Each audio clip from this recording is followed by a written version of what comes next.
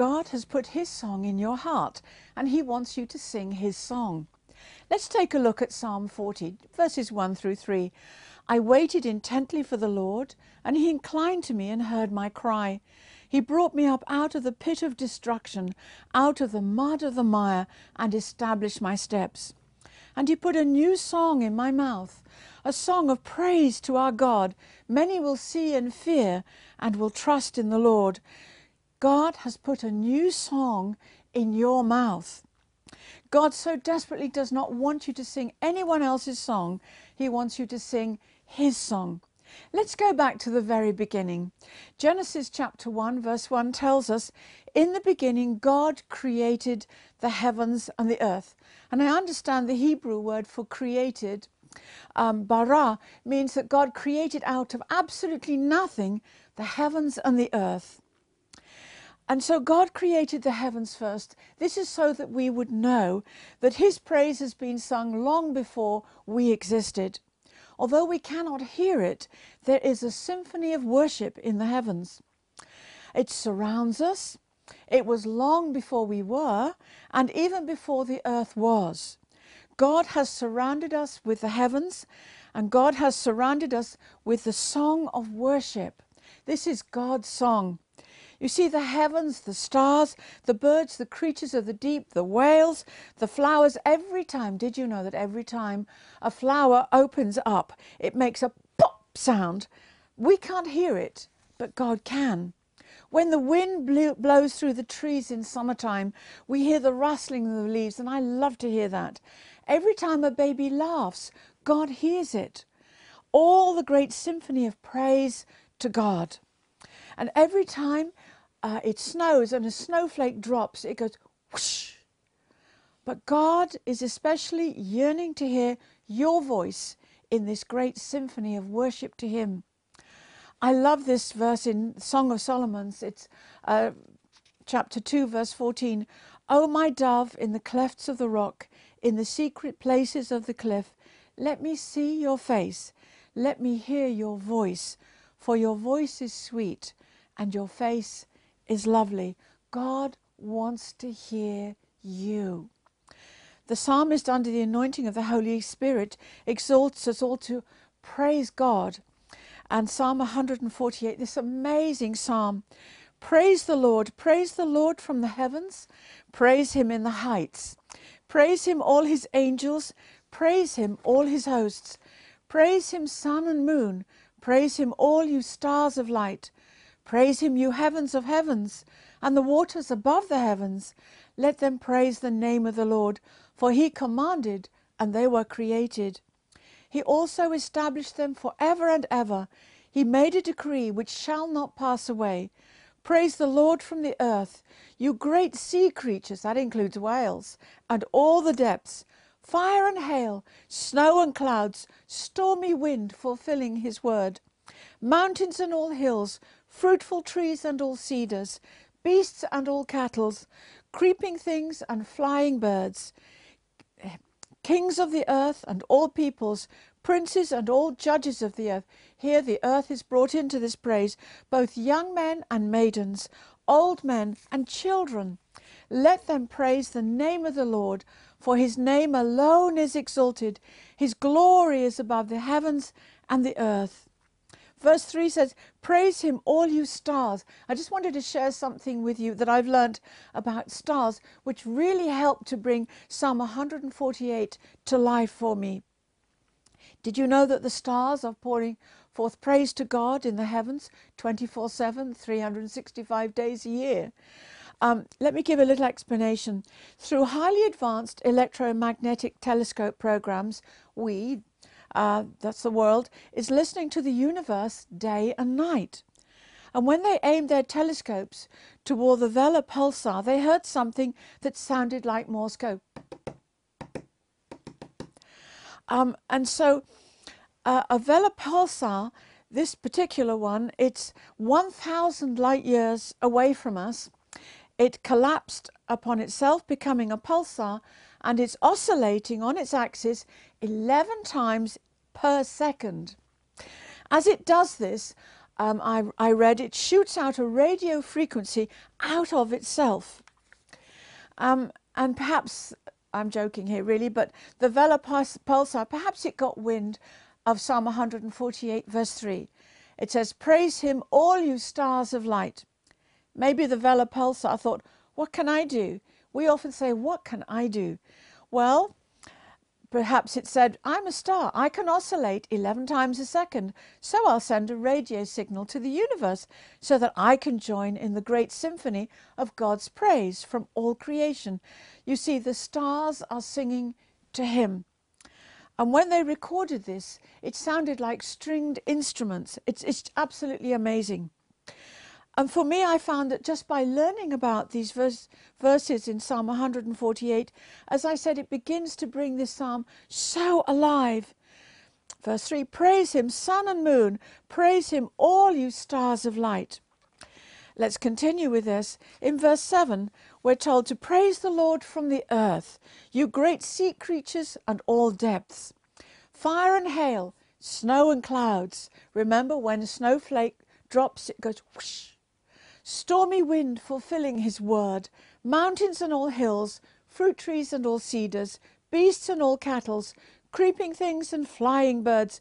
You see, we've got the heavens, we've got the stars, we've got the sun, we've got the moon. Now the Lord speaks of the earth, and he names everything upon the earth. He brings us in. He names kings and princes and rulers, young men and maidens, old men and children. Let them praise the name of the Lord, for his name alone is exalted. His majesty is above all the earth and heaven. Now let's look at verse 7 again. Praise the Lord from the earth, you great creatures, sea creatures, and all the depths. There's a lovely man called Louis Giglio, and he visited Hawaii, and he wrote this. He observed the great giant creatures, and it was as though they were putting on a show for him. They leapt out of the water, they splashed, they rolled, they spouted, they blew. And he asked the local people, how do the whales know when and how to get here? Each year they have their young here. Just how do they journey here? The answer from the people who knew them well said, the main way the whales get around is the whale songs that they sing. You know, we really don't know the great expanse of worship that's continually surrounding the throne of God. This is the great symphony of the universe that surrounds the throne of God, and it's bigger than our wildest dreams. And let's remember, God wants us to join in this. Let's remember the stars are singing, the whales are singing, the birds are singing, the angels are singing. But God, the greatest love song ever sung in the whole of eternity, or ever will be sung, is the song of love, as God gave his Son to die a terrible death on the cross for you, for me. And it cost God a severe price. You know, when we get to heaven, we'll begin to understand just what it cost God to purchase our salvation for us. God did for us what we could not do for ourselves and what we really, really did not deserve. So therefore, it's not unreasonable for God to want us to pass this on to others who do not deserve it. God has put his song of love in our hearts, in the very depths of our being. And he wants us to sing this world of love to the whole world. His song is a song of forgiveness. But you see, our unforgiveness, it's a block. And it interrupts what God proposes and purposes to do in the world. You see, forgiveness starts at the cross. When Jesus was nailed to that cross, as they were nailing those horrendous nails, I cannot imagine the pain.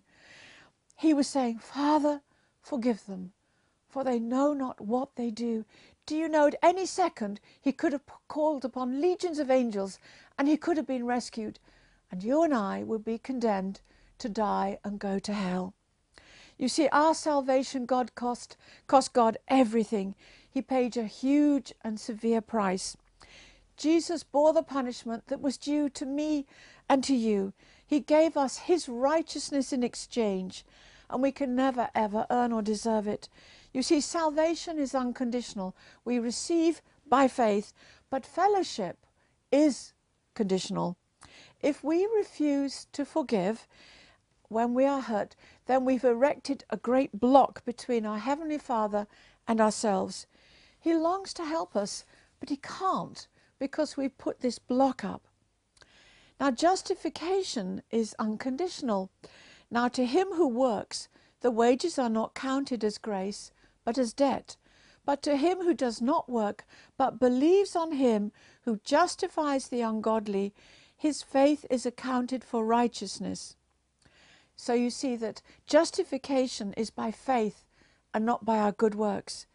But you see, the anointing of the Holy Spirit actually is conditional. When we are resentful and unforgiving, forget it, there is no anointing. And our status in his family is unconditional.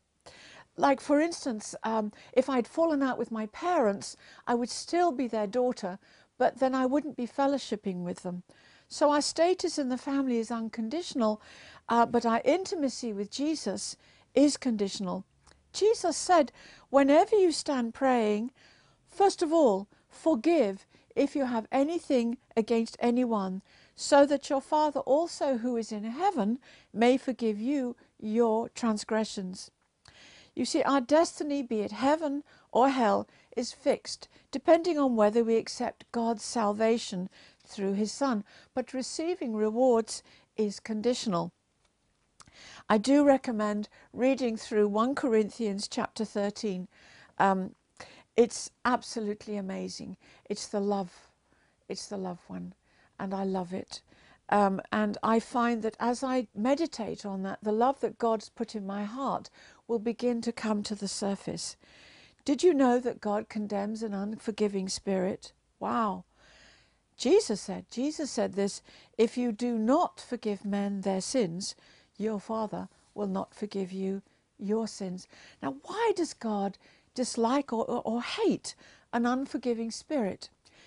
There are three reasons. First of all, when we refuse to forgive, when we have an unforgiving spirit, it shows that we have an indifference, really, to the greatest thing that God did. And the greatest thing he did was to send his beloved Son to die on the cross for our sins. To be forgiven is the most wonderful thing in all the earth.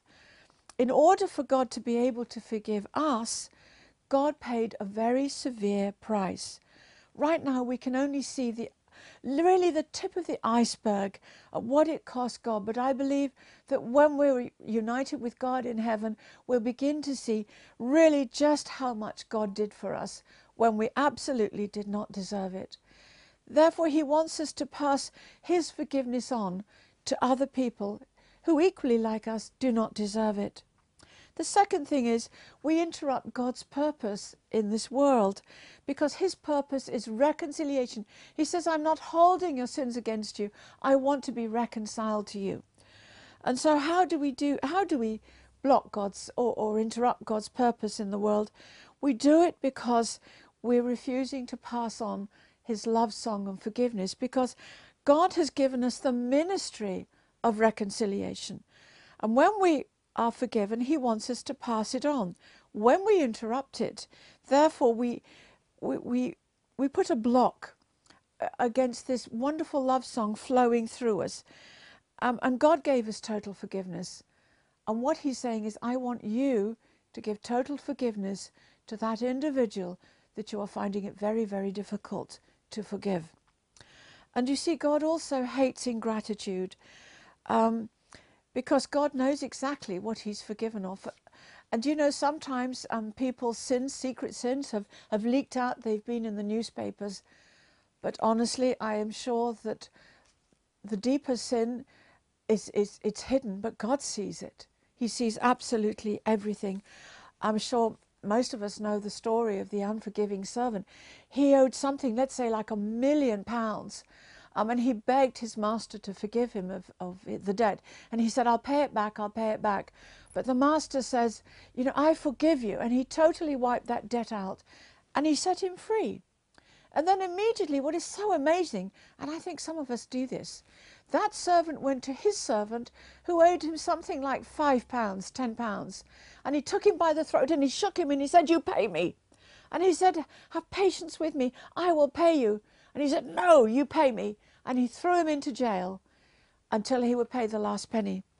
Well, the guy thought that his sin was hidden, but there were other servants who went and told the master what he'd done, and the master was extremely angry with him, and he threw that unforgiving servant into prison and said, "You will not come out till you've paid the last penny." And I've been in a situation where I was holding a grudge against somebody and I would not forgive. I do not recommend it, because literally I shut myself in a prison. And it wasn't until I read this that I would have to pay to the last penny. I was haunted by this individual. I couldn't forget them. I went over it again and again and again and again in my heart and in my mind, and I felt sick, absolutely sick. And I could hardly concentrate on what I was doing. But God was so merciful. He brought the truth to me through his wonderful and holy word. You see, I was so self-righteous, and we can all have a wild career of self-righteousness. And do you know, it's worse than all the sexual sins. They're bad. But you know, when we're self-righteous, it shows that we have no awareness of our own sin. And God cannot forgive us if we have no repentance in our heart. And it's the goodness of God that leads us to repent.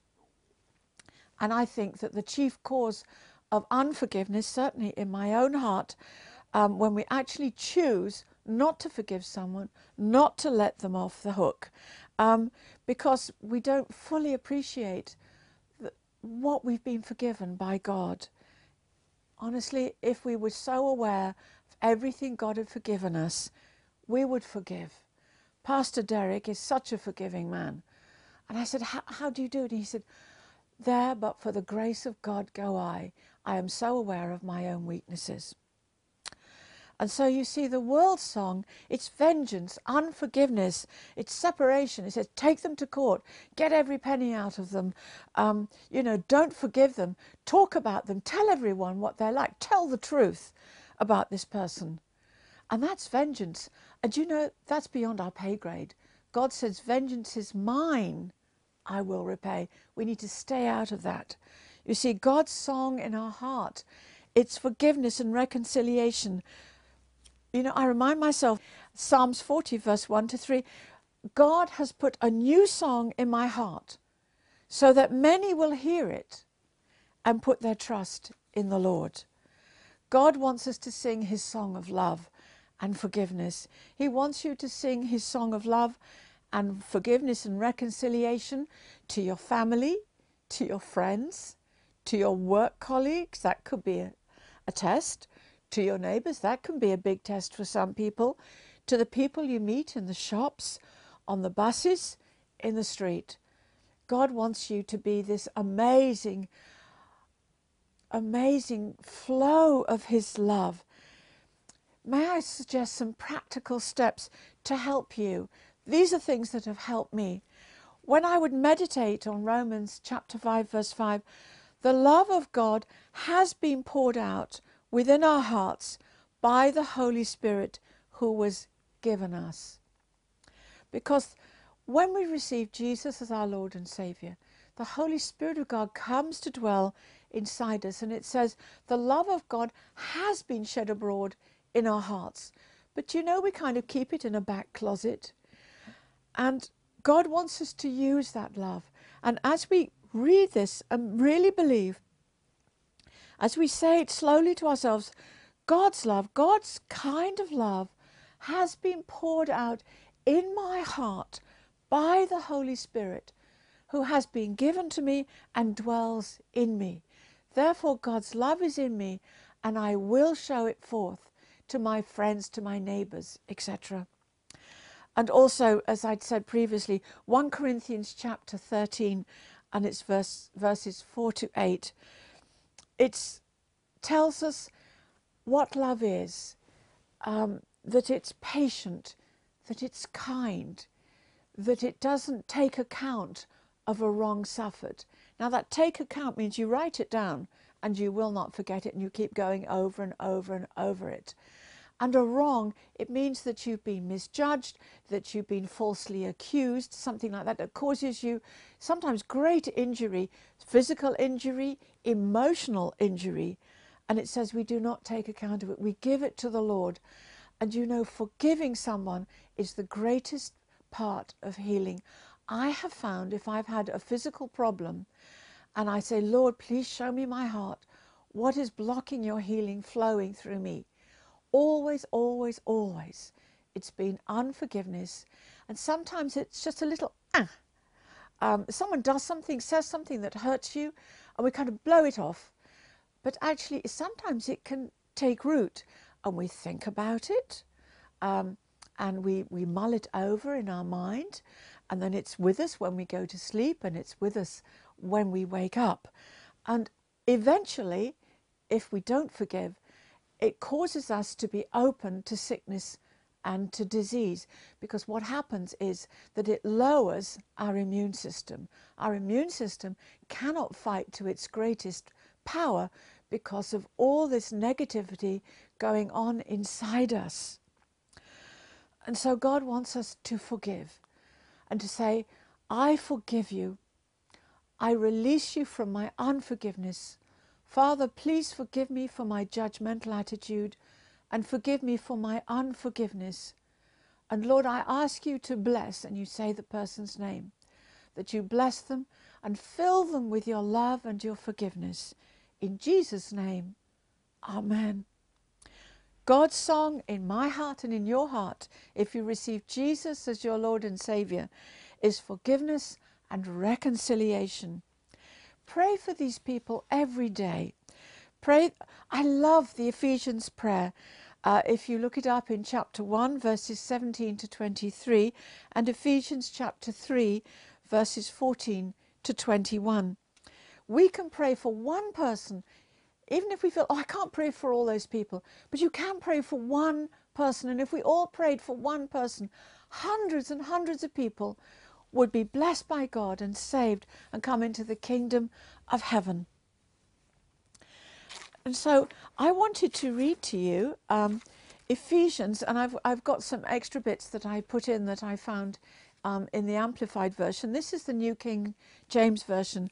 I always pray that the God of our Lord Jesus Christ, the Father of glory, may give to, and you put the name, the spirit of wisdom and revelation that gives her or him a deep and personal and intimate insight in the knowledge of him.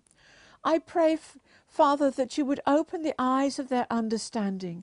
The very center and core of their being may be enlightened, so that may know and cherish what is the hope of your calling, what are the riches of the glory of your inheritance in the saints, and what is the exceeding greatness of your power towards us who believe, according to the working of your mighty power, which you worked, Father, in Christ when you raised him from the dead and seated him at your right hand in the heavenly places, far above all principality and power and might and dominion and every name that's named, not only in this age, but also in that which is to come. And you put all things under Jesus' feet and gave him as the supreme and authoritative head over all things to the church, which is his body, the fullness of him who fills all in all. Ephesians 3, 14 to 21. For this reason I bow before you, Father, from whom the whole family in heaven and earth is named, that you would grant your name, according to the riches of your glory, that they be strengthened with might through the Holy Spirit, so that Christ may dwell in their hearts through faith, being deeply rooted and grounded in your love, may be able to comprehend with all the saints what is the width of your love, the length of your love, the depth of your love, the height of your love, and fully experiencing your amazing and endless love, so that they may come to know the love of Christ which passes knowledge, so that they may be filled with all the goodness of you, Lord God. Now to you who are able to do above and beyond anything that we could ask or think, according to your power that works in us, to you be glory in the church by Christ Jesus, to all generations, forever and ever. Amen. If you pray that every day, you'll see wonders happening in your life and in theirs. I would like to pray this prayer. Would you pray with me? Please help me, Father, to be merciful, compassionate, sympathetic, tender, responsive, and unselfish to others, even as you are all of these things to me. In Jesus' name. If you prayed this prayer with me, may I suggest that this wonderful hymn is a wonderful way of exalting God and singing his praise and his love and just adoring him. How great is our God, the splendor of the King. Those wonderful words, clothed in majesty. I love this hymn. How great is our God, the splendor of the King, clothed in majesty. Let all the earth rejoice. Let all the earth rejoice. As we hear the sun, the moon, the stars, and the earth, they all rejoice. The whales sing to the Lord. He wraps himself in light, and darkness tries to hide, and trembles at his voice, and trembles at his voice. How great is our God! Sing with me, how great is our God! And all will see how great is our God. Age to age he stands, and time is in his hands, beginning and the end, the Godhead three in one, Father, Spirit, and Son, the Lion and the Lamb, the Lion and the Lamb. The name above all names, worthy of all praise. My heart will sing, how great is our God, the name above all names. You are worthy of all praise. My heart will sing, how great is our God.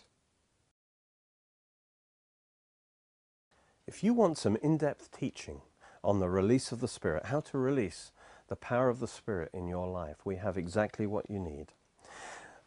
There are 3 CD series here, each with 8 CDs. Release of the Spirit 1, Release of the Spirit 2, and Release of the Spirit 3. And there's a special offer if you get 2 or 3 of these series.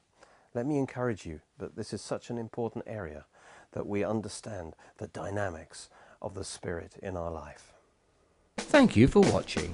You can watch more of our teachings on our Oxford Bible Church Roku channel and Derek Walker YouTube channel.